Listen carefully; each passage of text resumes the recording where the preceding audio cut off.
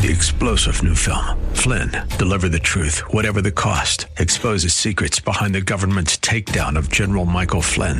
Flynn knew what the intel world had been up to. He ordered the first audit of the use of contractors. This set off alarm bells. He told the truth. He was the most dangerous person for Donald Trump to hire. They had to get rid of Flynn. Flynn, deliver the truth, whatever the cost. Available now. Watch it today. Go to salemnow.com. salemnow.com.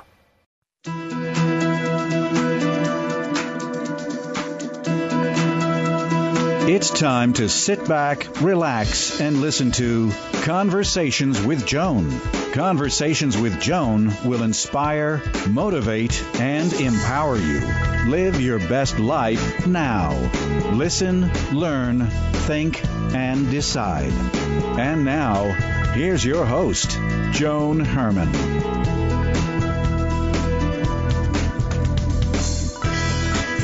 Welcome to Conversations with Joan. I'm Joan Herman. Thanks for tuning in.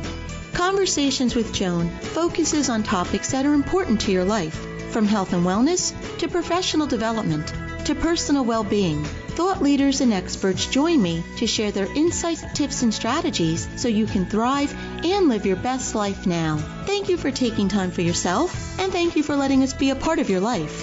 Now, let's start talking. My first guest today is Dr. Judith Orloff, who says that it's possible to live a more open-hearted life without burning out or experiencing compassion fatigue. According to Dr. Orloff, there are ways to nurture empathy while developing coping skills.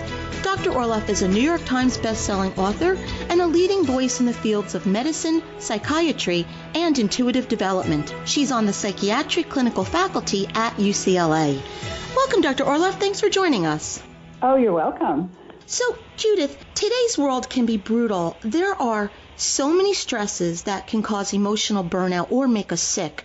And when things get to be too much, a natural reaction is to shut down and isolate. But you say that there are ways that we can be compassionate and engaged while practicing self-protection. So let's talk about people who feel too much or take on the problems and energy of others. We're living in a time of sensory overload. What happens to our body when we take on too much negative energy? And so I wrote my book, The Empath Survival Guide, to address exactly this, because there's so many of us who are sensitive and empathic and loving and caring, but we tend to care too much. And empaths are people who are emotional sponges and tend to absorb the stress from the world or other people into their own bodies. And so as a result, I'm also an empath and also a psychiatrist, so I integrate those two skills to help patients. But we as empaths and sensitive people need to learn grounding skills and setting boundaries and self-care techniques so that we don't burn out.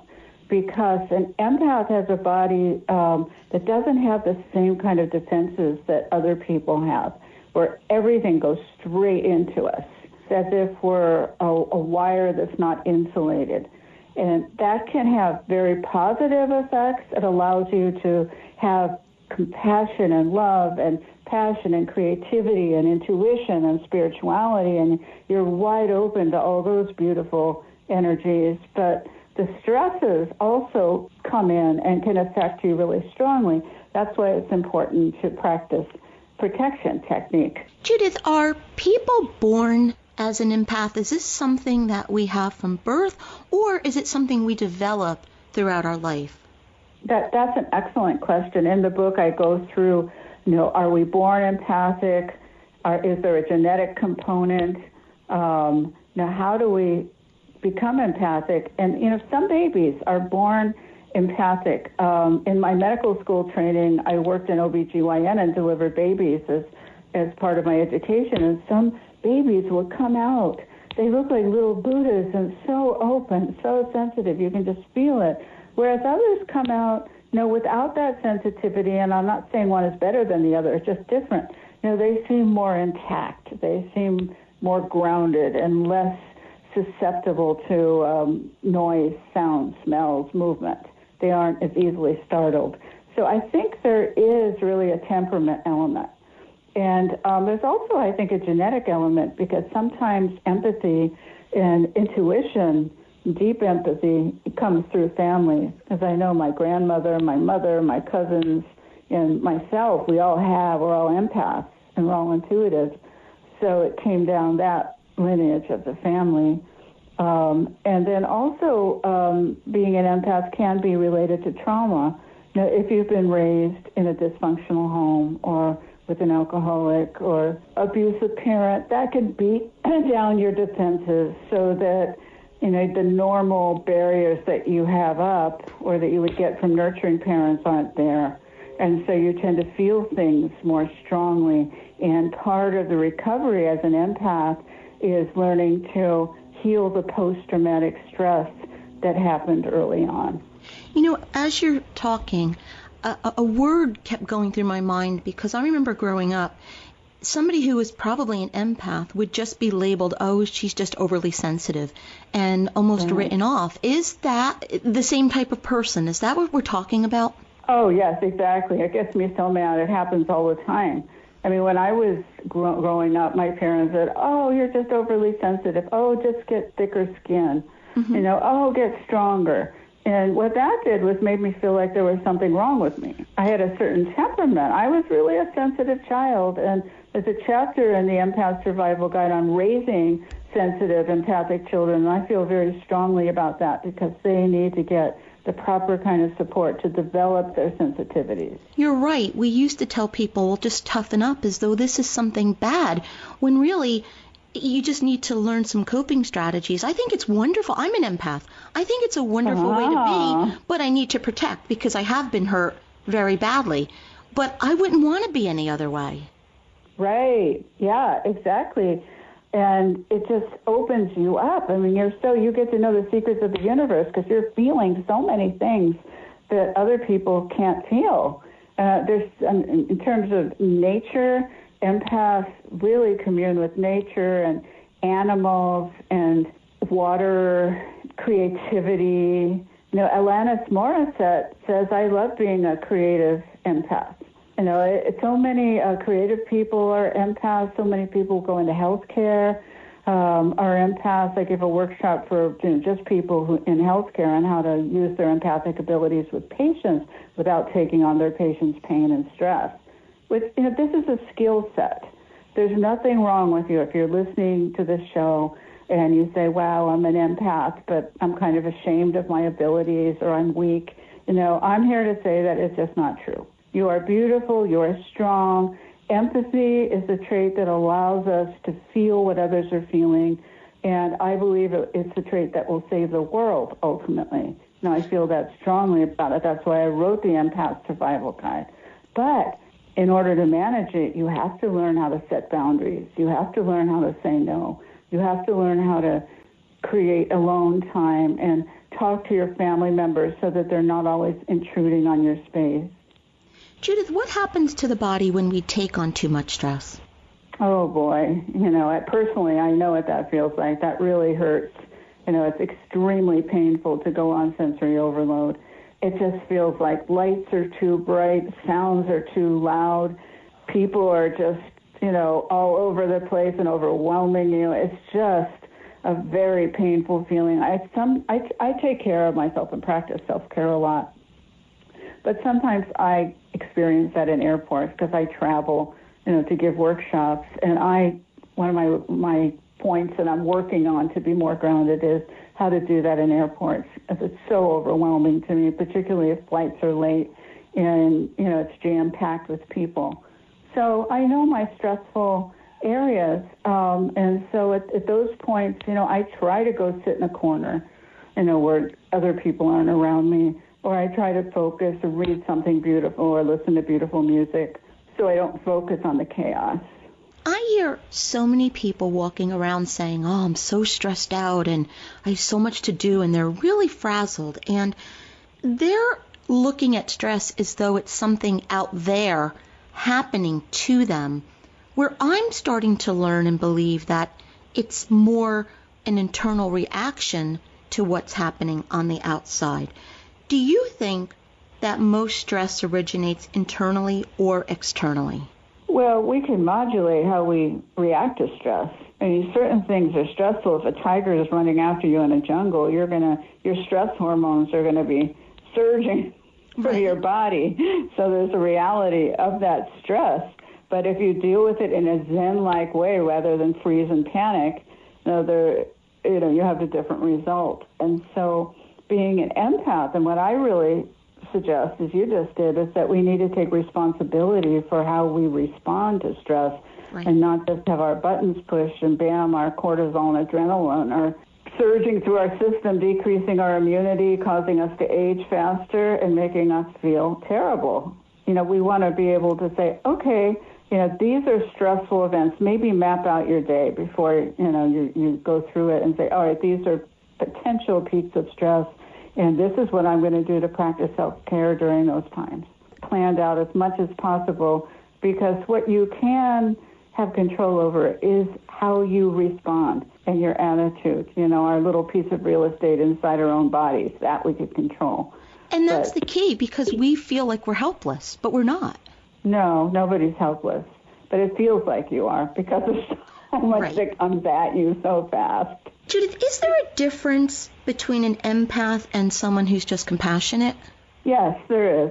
And in the book, I talk about the spectrum of empathy. And in the middle of the spectrum is regular empathy, where your heart goes out for somebody if their child graduates or, if they're in pain. You just feel for them, natural empathy. But if you go up on the spectrum to the highest part, that's the empath. And the empath feels for other people, but they actually take the emotions into their own bodies. And so that's very high up on the empathy scale. And plus, empaths have highly developed intuition, so they can sense and know things, perhaps, that people in the middle of the spectrum don't know. And one thing I'll be talking about in my workshop, too, are the opposite of empaths, which are the narcissists. And they're at the low end of the empathy spectrum. They have empathy deficient disorder. It's strange if you're an empath and you're trying to wrap your mind around what that means, but they truly don't really care what you feel. And so for you to open your heart to a narcissist or hope you can heal them with your empathic love, it just isn't going to happen if they're a full-blown narcissist. So on the bottom of the empathy spectrum, we have the narcissists. In the middle, we have beautiful empathy. And then at the top, we have empaths. Do empaths tend to attract narcissists in relationships because there's that codependency? Oh, definitely. It's something I work with my patients all the time on, because empaths are constantly being attracted to narcissists. And narcissists, of course, are attracted to empaths because they're so sensitive and loving, and they love to help and they overgive, and narcissists love that. But empaths often are attracted to narcissists because they see their false self. Right. They're seduced by their false self. Narcissists, can come on as empathic and loving, and you're the most important person in the world. Here are some flowers, and let me take you to the ocean. I know you love the ocean. Whatever. They could really turn it on in the beginning, but the minute you don't go along with their plan, they get cold at withholding and punishing. And in the Empath Survival Guide, I have a whole outline on how to identify a narcissist. If you're an empath and you don't know the signs of a narcissist, you are in danger, because you can be seduced by people and they put on such a good front, you can't see through it. It's very hard unless you memorize the signs of a narcissist, and then it's very easy to spot them. Judith, can you just give us a couple of signs? First of all, I strongly suggest everybody who suspects they're with a narcissist just provoke a conflict. Just don't do something their way and see how they respond. Because narcissists don't like that. They get mean, cold, punishing. They might not return your calls. They might give you the silent treatment, whatever. They're going to do something that's going to show their colors. So, even if you're in the honeymoon phase of this quote, I found my soulmate relationship, and you suspect they're a narcissist, just prod them a little bit. Because narcissists, they're buildings named after narcissists. In Los Angeles, we have medical centers named after narcissists. And it's wonderful that they give their money and their name, but they can, They can be the most withholding, controlling, destructive people I know with sensitive people because they don't have a heart. They like being recognized, and they'll be just wonderful to you if you do everything according to their plan and compliment them. But if you deviate, forget it. You're off their list. Judith, what happens in the brain when we take on the energy of another person? What does the neuroscience say about the empath experience? Well, that's really fascinating because it's thought that empaths have a hyperactive mirror neuron system. And the mirror neuron system, these are the neurons in the brain that are responsible for compassion. And so they've done brain scans where you're hooked up to a brain scan and you're an empath, and then you see your partner getting pricked with a needle or hurt in some way. Your mirror neurons light up like crazy because you start feeling what's going on in the people you love. That's fascinating. And so, isn't it? Yeah, It's really, the mirror neuron systems are neurological saviors. You know, they really are. It's the mind-spirit connection, mind-body-spirit connection of compassion and love. Do you think that people that are empathic are perhaps misdiagnosed with things like depression or anxiety or other diseases when it's something like this that maybe doesn't require the medication that they're given? Oh, as a psychiatrist, this is the bane of my existence. People get misdiagnosed all the time, empaths. They'll go to conventional doctors. They'll be given the diagnosis of fibromyalgia, autoimmune, panic disorder, depression, chronic fatigue, and they'll be given all sorts of medications which sort of work but don't really work. But if you're an empath, that's your primary diagnosis, and you need to be given strategies on how not to absorb the stress and angst of the world so that you develop all these symptoms. Because when empaths have a whole toolkit of strategies that they use, they are different people. They are strong, they're vibrant, they're creative. When they meet stress, they know how to handle it. They know how to practice self-care. They're not afraid to say, no, I'm too tired, I can't go. They don't become a doormat just because they're people pleasers. There's a whole range of protection techniques that you need to learn in order to take care of yourself. But once you do, wow, it's a beautiful thing to be an empath. So Judith, let's talk about a few of these strategies that we can implement to protect ourselves. What are some things that we can do that can help us in an intimate relationship?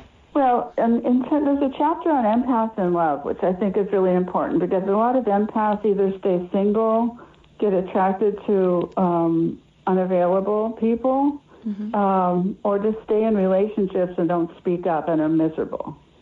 So, none of those scenarios work out very well.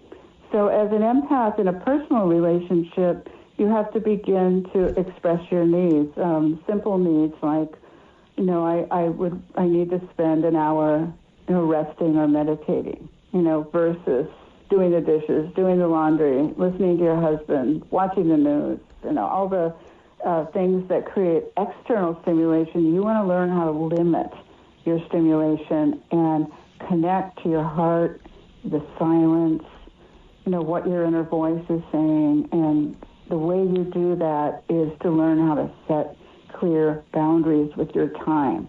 As empaths typically get run over by other people and all their demands, and that they want to please. But when you as an empath can say, I need my alone time, I need to sleep in my own bed tonight, I feel like doing that, or I need to go take a bath and spend time taking a bath, or I'm going to go take a walk in nature, or say no to becoming overly committed to things. Empaths often overcommit themselves to things and overschedule themselves, and that's the kiss of death for an empath, and that's exhaustion.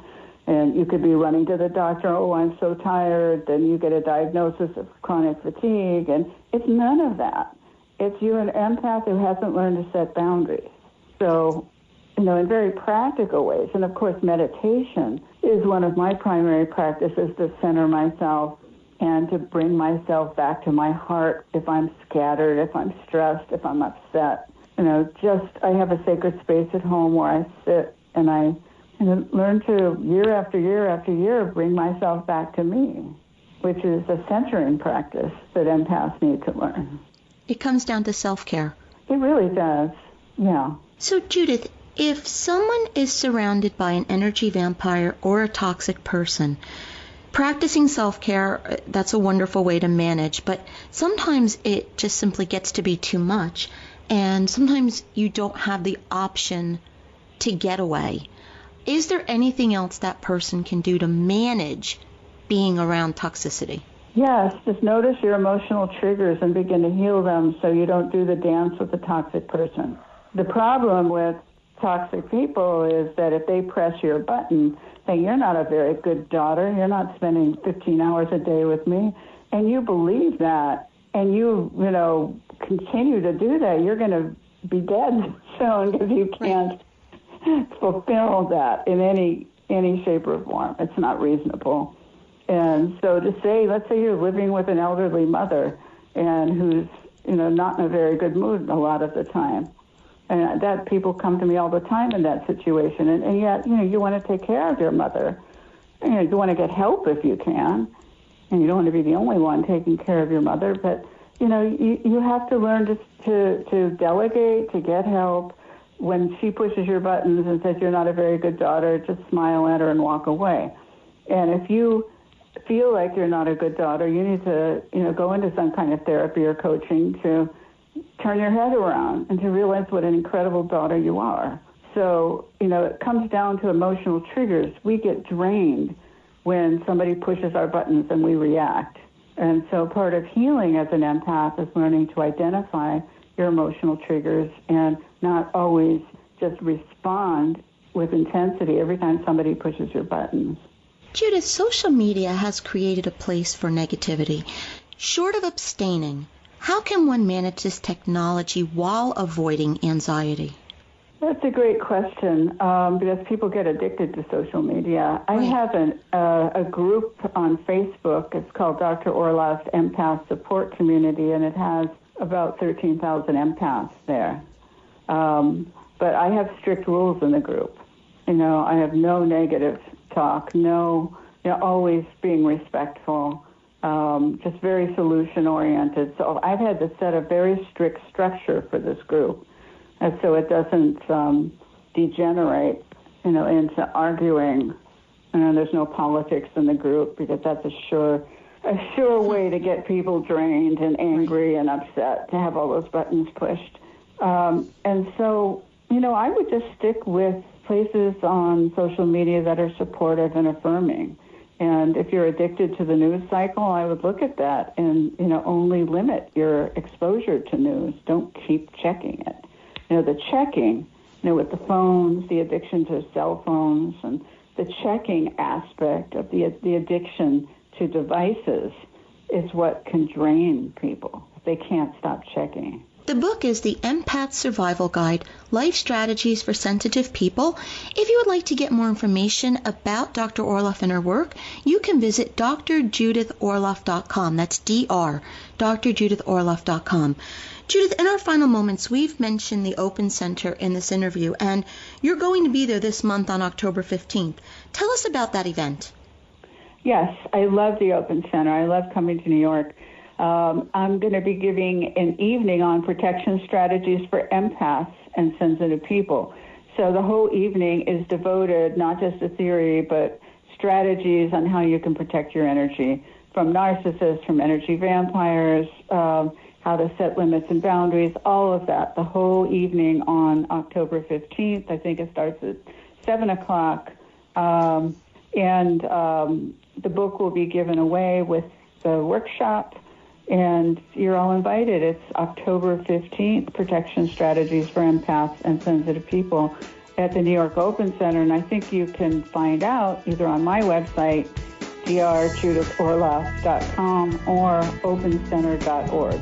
Judith, thank you so much for spending time with us today. Listening to everything that you talked about, for me, I have wrapped it up with the takeaways to be mindful of the situation, practice self-care, and set boundaries. And I think those are good general rules to follow whether you're an empath or not. I mean, they're just great rules to live an empowered life. So thank you for being here, and thank you for sharing.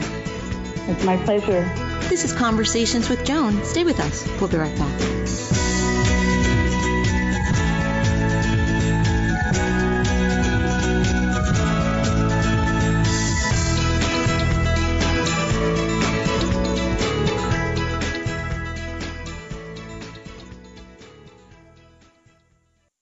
How much can the right foods do for you? A lot more than weight control. The right foods can increase your energy, improve your outlook, and strengthen your body's natural defenses. What foods can do all that? Primo Health Solutions will show you using metabolic typing. This remarkable program lets your body tell you what it needs to work best. Call them today at 347-903-7030. That's 347-903-7030. Or go to PrimoHealthSolutions.com. Using metabolic typing, Primo Health Solutions will let your body work best. Calm, vitality, mindfulness. We all want them, but they seem so hard to attain. Escape the stress and frenzy of the city streets. New York Open Center offers courses, trainings, and a vibrant community to help you start your journey for a more balanced and healthy life. Visit our website at opencenter.org for more information. Stop by our cafe and bookstore for all your wellness needs. Find your center at 30th and Madison. If you gain weight despite relentless exercise and willpower with dieting, if you suffer from low energy and feel like you could sleep all day, if you struggle to focus as brain fog sets in for no apparent reason, and if you're constantly hungry, often craving sugary foods, then join me on Wednesday, October 17th for a special Conversations with Joan event. Are you feeling fat, flabby, fatigued, foggy, or forgetful? My guest for this evening of health is Dr. Lorraine Maida, who is a recognized and award-winning holistic, functional, and integrative medicine physician and author. Dr. Maida will discuss how you can regain your health, reignite your life, and enjoy greater clarity, focus, energy, and happiness. Learn to live healthier with energy, vitality, strength, stamina, and self-confidence. Be less reliant on medications. Improve your brain function. Learn how to manage your weight and incorporate movement into your daily life. Joining in the conversation are Mark Anthony, a personal trainer, Jackie Klein, a certified nutrition consultant, and Dr. Michael Magwood, a chiropractor. The event is being held Wednesday, October 17th, 7 p.m. at the Raphael Center in Clifton, New Jersey. For more information, visit cyacyl.com/conversations. That's cyacyl.com/conversations. I hope you'll join us. Let's start talking.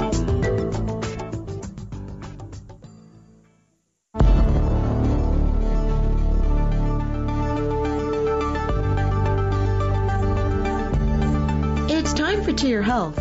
Joining me today is Mark Anthony, the founder of Primo Health Solutions, Prospect Fitness, and Vice President of Diet Typing Systems. Mark is a certified personal trainer, functional movement specialist, and certified diet typing specialist. He's here today to discuss mitochondrial efficiency. Welcome, Mark. Thanks for joining us. Hi, Joan. Thanks for having me on today. So, Mark, mitochondrial efficiency, this sounds so important. What exactly is it, and how does it impact our life? Mitochondrial efficiency has to do with how effectively your body produces energy. It also deals with how well you care for your mitochondria, which ultimately leads to a healthy body. Mitochondria are little bacteria-like organelles, structures located in our cells. There are many functions of the mitochondria. However, the primary purpose of mitochondria is to produce energy for our bodies from the food that we eat and the air we breathe. Mitochondria can also regulate the atmosphere of the cell, respond to hormones, and are responsible for cell death. Roughly 70 billion cells die in an adult body every day. So then how does our diet affect mitochondrial efficiency? Our diets probably have the greatest effect on mitochondrial efficiency. Without proper nutrients like B vitamins, coenzyme Q10, alpha-lipoic acid, and antioxidants, the mitochondria do not function well. A poor diet can also lead to the destruction of the mitochondria's DNA, which research is learning can lead to diseases like cancer, Parkinson's, and autism. Can we help our bodies create more mitochondria? Absolutely. Exercise is probably one of the best ways to build mitochondrial density. Our cells have a range of a few dozen mitochondria to several thousand per cell, with most cells having 1,000 to 2,000 mitochondria. Mitochondria can possibly make up to 40% of our biomass. The more the body senses the need for greater energy through exercise, the more the cells will pack them with mitochondria. Since mitochondria are part of the body that burns fat, the more you have, the greater your chances for weight loss success. Also, you will want to do both strength training and cardio exercise to build mitochondrial density. Mark, thank you so much for being here. This is such an interesting topic. If our listeners would like to get more information about this or any of Mark's work, you can visit his website, primohealthsolutions.com. And as always, to hear more from Mark, you can visit our website, cyacyl.com/Mark. We'll be right back. News, opinion, passion. This is AM 970, The Answer. It's clear in 75 degrees what's going on. We have the answer.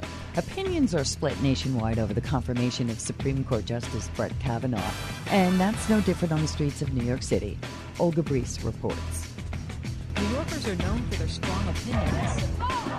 Loud chants from protesters as they marched from Union Square to Times Square Saturday night after the Kavanaugh confirmation.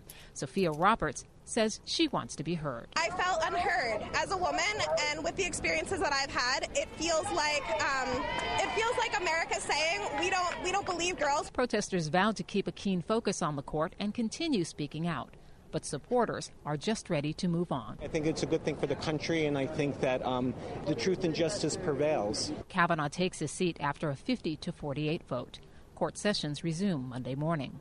I'm Olga Brees, NBC News Radio, New York. Thank you, Olga. A 62-year-old man is dead following an early morning house fire on Staten Island. Firefighters say that they rushed to the home at 15 Scenic Lane in Park Hill around 3 a.m. In the house, they found a man unconscious and unresponsive. He was rushed to Staten Island University Hospital, where he passed away. Fire investigators are at the scene trying to figure out what ignited the blaze. In sports, well, the Rangers fell to the Hurricanes 8-5. Jets beat the Broncos 34-16, but the Giants lost to the Panthers 33-31. Traffic delays at the inbound GWB on the upper level. Accident blocks 2 lanes mid-span. We're looking at least an hour delay. Lower level delays are 45 to 50 minutes. Lincoln Tunnel inbound is a 40 to 45 minute wait. And Holland Tunnel citybound 20-minute delays from the 1 and 9 approach only. Weather for tonight, some clouds, low 67 degrees. Cloudy skies for Monday, high around 70. And then clouds early on Tuesday, sunny. A little bit later on, highs of around 78. You now know what's going on. I'm Amy Salerno on AM 970, The Answer. Let's face it, we love Alexa, and we love to let her find your favorite radio station. This one, of course. We love it, too, when she finds us. But she could find us easier if we taught her a simple skill. To get started, simply say, Alexa, enable the Answer New York skill. After she confirms, you can then say, Alexa, play The Answer New York. That's all you have to do, and Alexa will learn how to find us. You can listen to us through your Amazon Echo, Echo Show, Echo Dot, and Amazon Tap devices. Alexa, what is your favorite radio station? That's easy. AM 970, The Answer. Hi, this is Bill Martinez. Join us as the conversation continues about immigration, about our healthcare system. It's all about us. It's all about the truth, wherever it leads. Bill Martinez live, Monday mornings at 12 a.m. on AM 970, The Answer. Our hosts all look like GQ models. See them now at am970theanswer.com.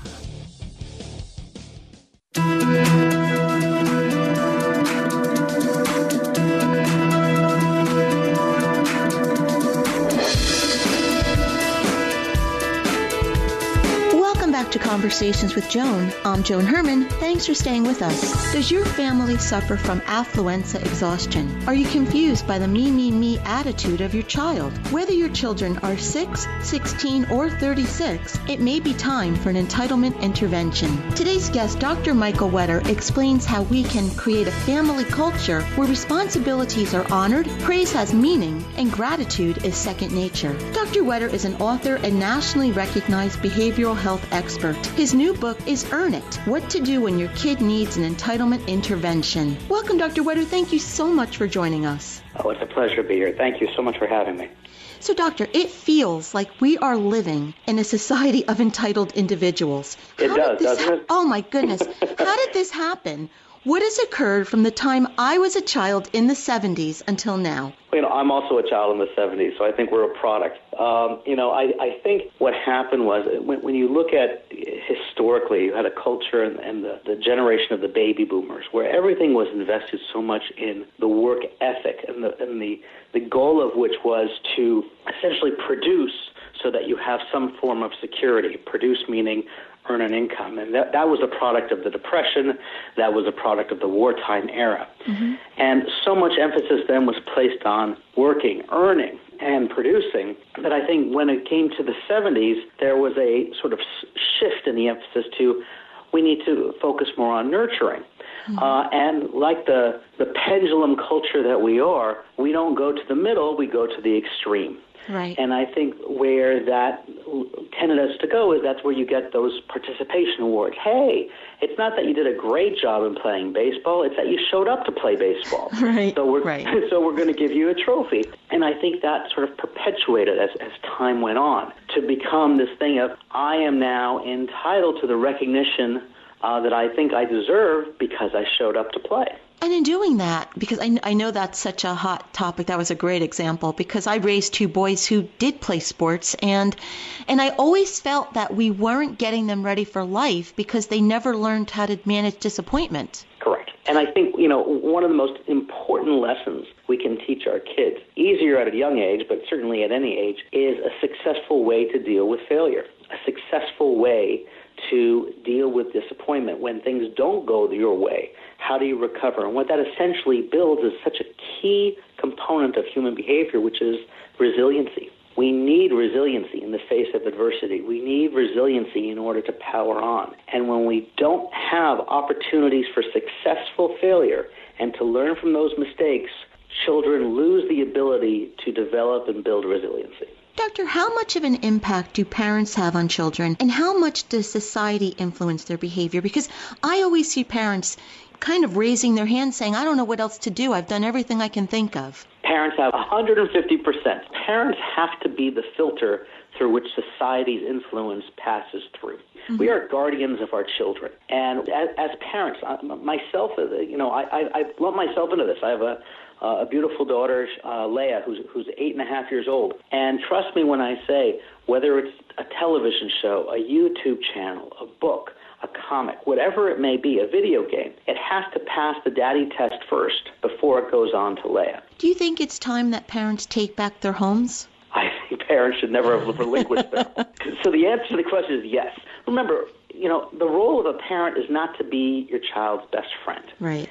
They will develop best friends over the course of their life, and those best friends will change over time. You are the parent, and your job as the parent is not to be their best friend and not to fall into the trap that I believe we all make, which is the desire to always keep our kids happy. When we try to make our kids happy all the time, we step out of that role as parent. We step out of that objective protector, that filter, and instead now we're trying to do whatever we can to keep that smile on their face. What do we do? What do you say to that parent who raises up his or her hand and says, I'm at my wit's end. I don't know what to do here? At that point, what I would ask is, what have you done thus far? Mm-hmm. Okay? Let's take an inventory. Let's look at what you've done. And rather than looking at it from a judgmental standpoint of what's good and what's bad, let's look at what's been effective. And I think if we can take that standpoint, right away we eliminate that rule of judgment that so often hangs so heavy over many parents. I'm not a good parent. I'm not doing a great job. I'm not a good mother. I'm not a good father. That's not about that. How effective have you been? And then, again, we take a step back and we say, what is it that you want for your child? What's the goal? What is it that you want to accomplish? Now that we have a goal, now that we have an endpoint, how do we assess and how do we plan to achieve that goal? What behaviors do we need to do? If we're talking about your child having a more a higher appreciation for the things they have and having a more open attitude towards gratitude, what words are we using every day that model for our children gratitude and acceptance? So, for example, a very simple one. It's very easy to say, come on, wake up, I've got to get going, I have to go to work, versus saying, come on, let's go, we have to get ready, today I get to go to work, and I need to get going so I'm not late. Same thing gets modeled with the children. Some days my daughter goes up, why do I have to go to school? And I'll say, You don't have to go to school. In fact, we'll take you out of school. you never have to go to school again. But then you'll never go to school. And she'd go, oh, no, I want to go. I said, then you get to go to school, because there's many people in this world that would give their left and right arm both to be able to go to school, to be able to learn, to be able to be with their friends, to be in a nurturing environment.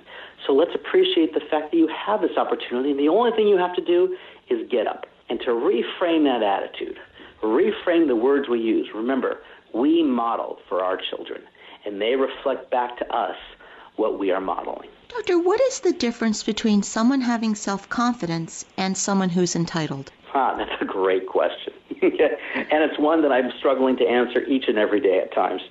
You know, I think that self-confidence is the ability to face adversity and take responsibility for what you're doing to earn that achievement. I think self-confidence is the knowledge that whatever may come, you are going to continue to work to push forward, and you're going to make that difference on your own. Whereas entitlement is externalizing the blame, externalizing the work. You know, I shouldn't have to do this to earn this. I shouldn't have to work as hard. The reason why I failed is X, Y, and Z because of those people, not because of what I did. And I think fundamentally that is the boundary, and that is the distinction between self-confidence and entitlement. Dr. Wetter, thank you for reminding us of how everything starts in the home, how parents need to understand that we are role models for our children, we should take advantage of teachable moments, and that we all need to look for mutual benefits. I think if we spend more time doing that, we can definitely improve the quality of our life and the future generations. So thank you for being here.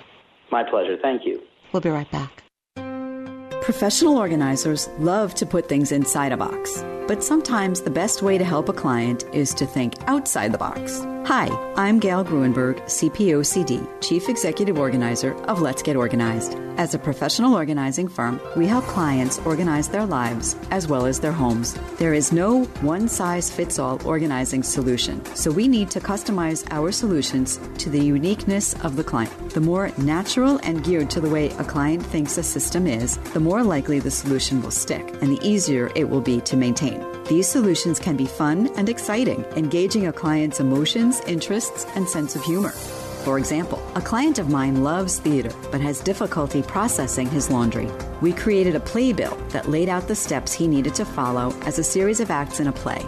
A new client is a photographer. We'll figure out ways to organize her home according to the tools she uses and activities she does related to her work, like a camera lens and developing a picture. Do you need help creating and implementing out-of-the-box organizing systems? Call me, Gail Gruenberg of Let's Get Organized at 201-364-6833 or visit my website at lgorganized.com.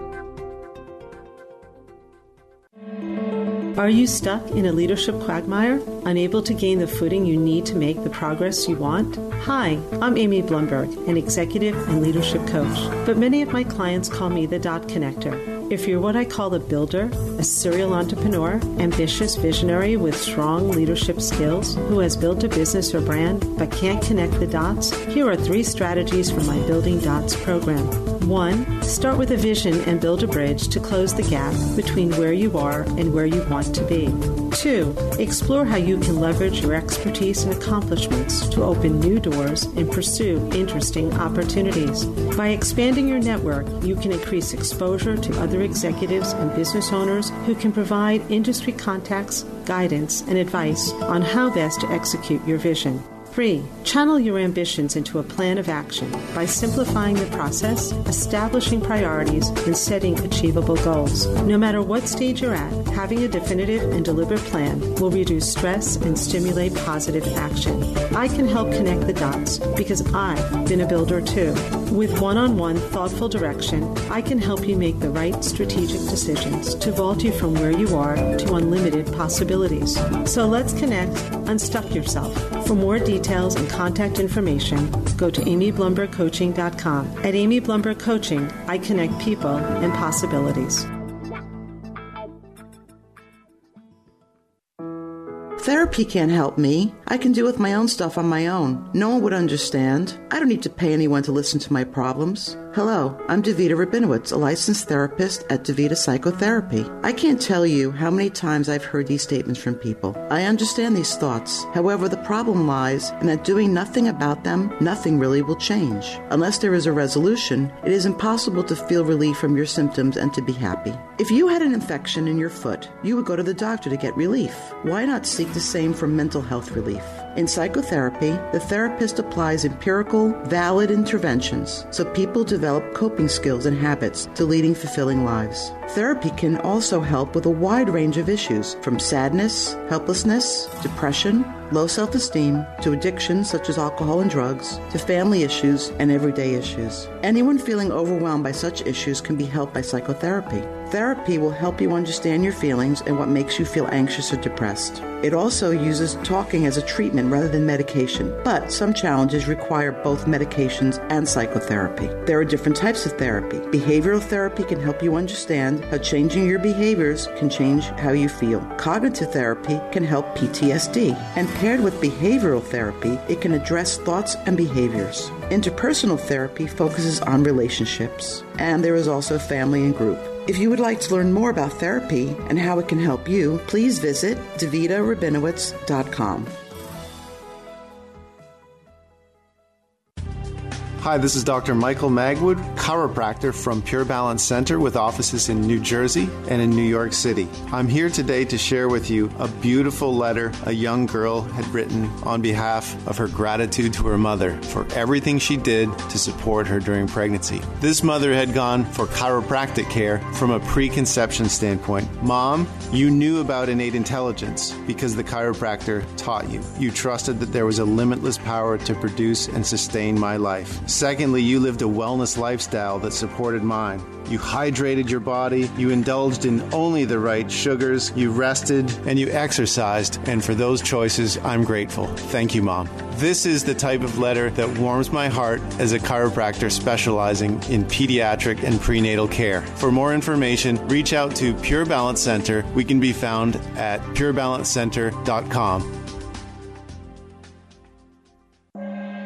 Albert Einstein once said, "Compound interest is the eighth wonder of the world. Those who understand it, earn it. Those who don't, pay it." Now, whether or not Einstein actually uttered those words, they are definitely wise words of wisdom to live by. Putting money away and investing it, it's not always easy. It takes discipline to create a savings goal and sticking to it. Now, before investing, you want to make sure you have enough to pay your bills as well as an emergency fund to cover 3 to 6 months of your living expenses. The Rule of 72 states that a 10% investment will take approximately 7.3 years to double. Now, the average rate of return of the market historically is around, you guessed it, 10%. Now, you may not realize it, but over time, this is a secret to wealth building. The earlier you start, the more potential you have to fund your retirement, your freedom, or your life goals. This is not a get-rich-quick scheme, but it's about using your skill set to create life leverage. Everybody has different goals, time frames, and risk tolerances. So if you've mastered your budget and don't know where to start, talk to a financial professional to help you discover who you are and where you want to go. My name is Alfred Cantalina of Sure Path Wealth, helping to arm people with knowledge to live a greater life.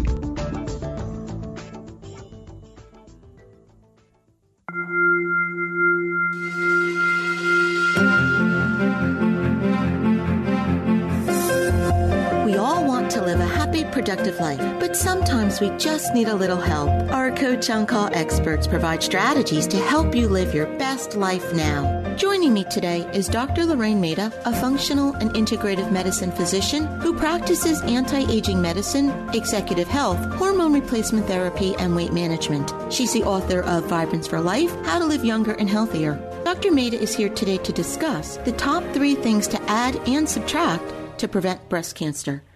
Welcome, Dr. Maida. Thanks for joining us. Oh, thank you so much for having me, Joan. So, Dr. Maida, breast cancer continues to be one of the leading causes of cancer in women.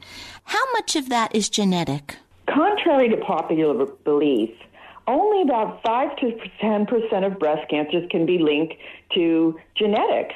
Most people are very much aware of the mutations of the BRCA genes, BRCA1 and BRCA2.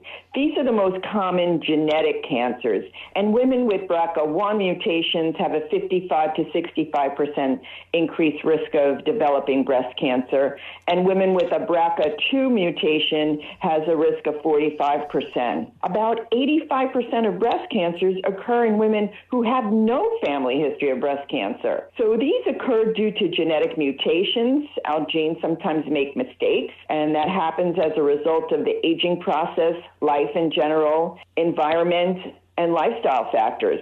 So it's mostly environment and lifestyle that increases our risk for cancer. Doctor, are there foods that women should avoid to decrease the risk? Yeah, people are going to hate me, but caffeine is right, everybody loves their coffee. Caffeine is associated with an increased risk of breast cancer because it suppresses a P53 gene that makes a protein that slows the growth of precancerous cells. So it's a suppressor gene. So the risk of breast cancer occurs when drinking about 250 milligrams of caffeine, and that's about 2 small cups of coffee. You can still have some coffee. It has good antioxidants. Just don't overdo it. What else should women avoid? Sugar. Cancer loves sugar. It feeds on sugar and suppresses the immune system, and it gives cancer the fuel to grow. The other things that I would avoid would be vegetable oils and trans fats. That's found in processed and fried foods because these are inflammatory. Oils such as corn, safflower, and sunflower oils, as well as margarine, or anything on the label that says hydrogenated or partially hydrogenated, they create inflammation, and that inflammation increases damage to the DNA, and the damage to the DNA increases cancer. So everything you just described is pretty much a staple in the life of most people. So let's have some good news. What are things that we can add into our diet to decrease the risk of breast cancer? Well, green tea. It has polyphenols that have such powerful cancer-fighting effects. It improves insulin receptor function, lowers blood sugar, lowers lipids, helps you lose weight. So it's a fabulous thing to add to your diet. The other thing is fiber. What people don't realize is when you try to get rid of estrogen as it's broken down, it gets out of the stool, and it could be reabsorbed, especially if you're constipated or you don't have enough fiber. So fiber will actually bind the estrogen and get rid of it. Also feeds the bowel lining, which protects you. And the bowel lining has 70% of your cancer-fighting immune system. The last but not least are omega-3 fats. These are, found in salmon and fish oils. They reduce the risk of cancer because they're anti-inflammatory. They also reduce the risk of insulin resistance, which causes weight gain and metabolic syndrome, heart disease, cholesterol, joint pain. Because inflammation is the root cause of almost all chronic illness. Anything with an itis, arthritis, gastritis, tonsillitis, autoimmune disorders. So these are very, very helpful to fight inflammation. And they're in things that I call fats that flow. These are fats that can be made into an oil. So fish, olives, avocado, nuts, seeds, and any of their oils, except for the safflower and sunflower. And there are also many lifestyle and environmental factors that affect our immune system. Our immune system is the surveillance for cancer. So you can prevent many, many types of cancer, not just breast cancer, as well as diabetes, cardiovascular disease, dementia, and more, just by eating the right kinds of foods and subtracting the wrong kinds. Dr. Mehta, thank you so much for being here. As you were speaking, I was looking at the cup of coffee that's next to me at the desk. So I know I'm going to be making some changes tomorrow, and I hope our listeners will join me in doing so. If you would like to learn more about this topic or Dr. Mehta and her work, you can visit howtoliveyounger.com. And as always, to hear more from Dr. Mehta, you can visit our website, cyacyl.com/Lorraine. Soul by Rain is produced from various seed flowers. Its primary ingredients hail from the black cumin seed and the black raspberry seed. These two combine to provide a powerful antioxidant barrier against the devastating effects of stress. Soul by Rain has been hailed as one of the most important anti-aging antioxidants ever discovered. Soul is an anti-inflammatory, and it helps prevent and repair radical damages for a healthier heart. Get your soul by calling your Rain partner, Elmina Aziza, at 973-722-1154.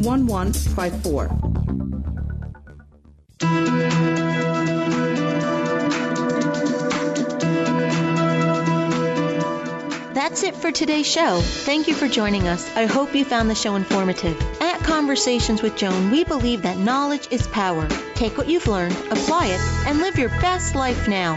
Remember that the information provided are the opinions of our guests and should never replace the advice of a professional who knows your personal situation.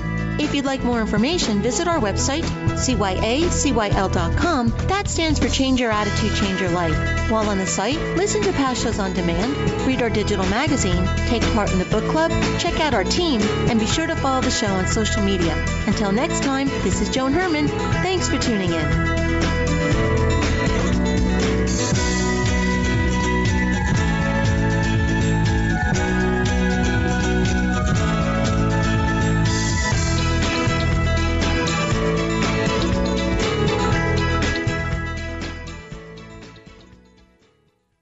The preceding pre-recorded program sponsored by Maximilian Communications, LLC. 3-star General Michael J. Flynn, head of the Pentagon Intelligence Agency, knew all the government's dirty secrets. He was one of the most respected generals in the military. Flynn knew what the intel world had been up to. He understood its funding. He ordered the first audit of the use of contractors. This set off alarm bells.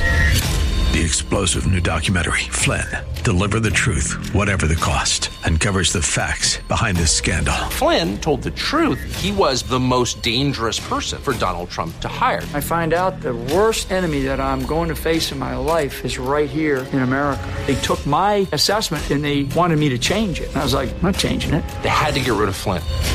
With in-depth interviews, archival footage, and never-before-seen personal records of the man behind the headlines. I just felt like I was drowning. Flynn, Deliver the Truth, Whatever the Cost.